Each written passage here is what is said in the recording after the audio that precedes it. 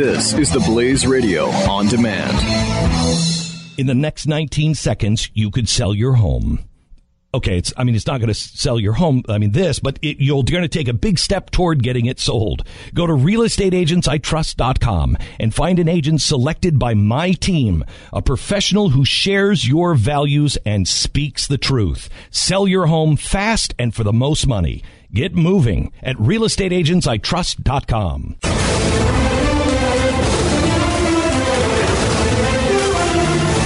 One of my favorite stories of all time, which I've brought up repeatedly, is the scientific hoax. And I bring it up because science acts as if they know absolutely everything, and everything they say is gospel, and you just take it to the bank and shut your mouth about it. Right? Every discovery, every climate change utterance, we're supposed to just say, oh, okay, wow, scientists said that. I have to believe it. Now, before you go on, if you're at home and you're a big fan of the show and you want to test to see how big of a fan and a good fan you are, think about what Pat is going to talk about here. Think about, he's going to say two words, okay? And they're going One's a compound word. One's a compound word. And just think about it. If you can name it right now, you're an unbelievably solid fan. They got it on the feed. They do? They already Absolutely. have it. It's Piltdown Man! Pat loves the Piltdown Man story. I love the Piltdown Man story because it shows how science doesn't know everything. They're wrong repeatedly and often. Often.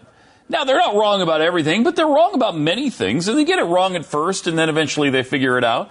Well, like the missing link. Okay, they got it wrong at first, but eventually they figured it out, and it didn't take more than 40 years. Just the 40. Just the 40 years to figure out that this orangutan skull mixed with two human skulls was not the missing link, but a hoax. A massive hoax perpetrated on mankind to make it look as if, okay, we just proved the evolutionary theory. Here's the missing link. No. 40 years. They discovered this thing in 1912 and uncovered it. They finally figured out it was a hoax in 1952 or 53, I think. So, a really multiple long time. Decades, 40 freaking years. And what they just found out was the Royal Society Open Science did a study on this because they've never really known who did this. They didn't know if it was a group of people or a single guy, and now they have just decided, after an intensive research into this, that a single forger hoaxed mankind on this, and they have pinned it on the guy who originally dug the thing up, this Dr. Dawson. And the reason he apparently did it was he didn't like this guy, they think, whom he was working with. And they thought...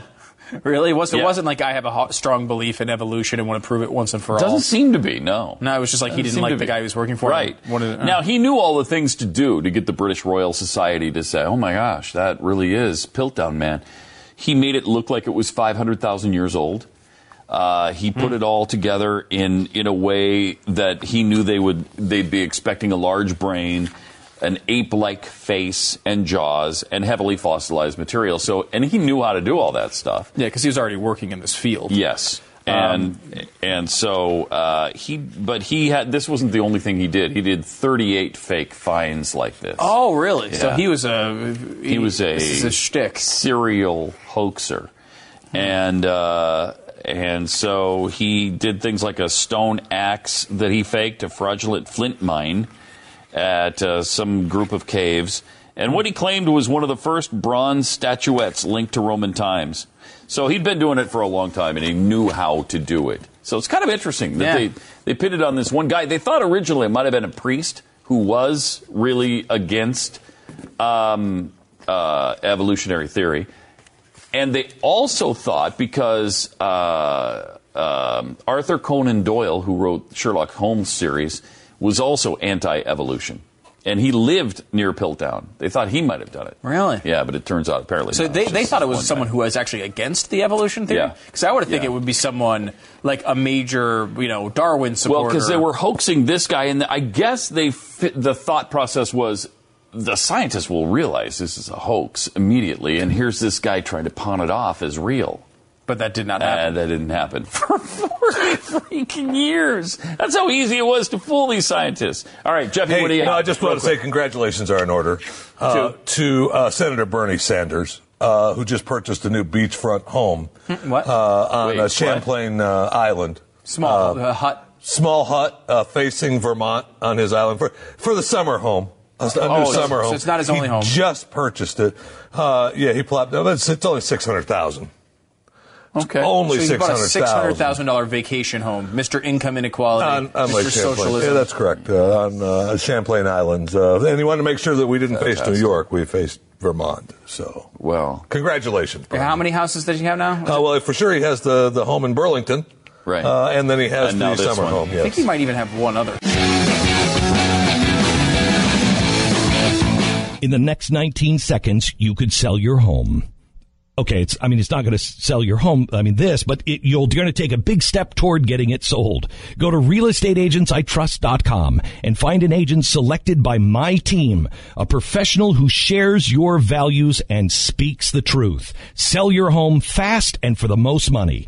Get moving at realestateagentsitrust.com.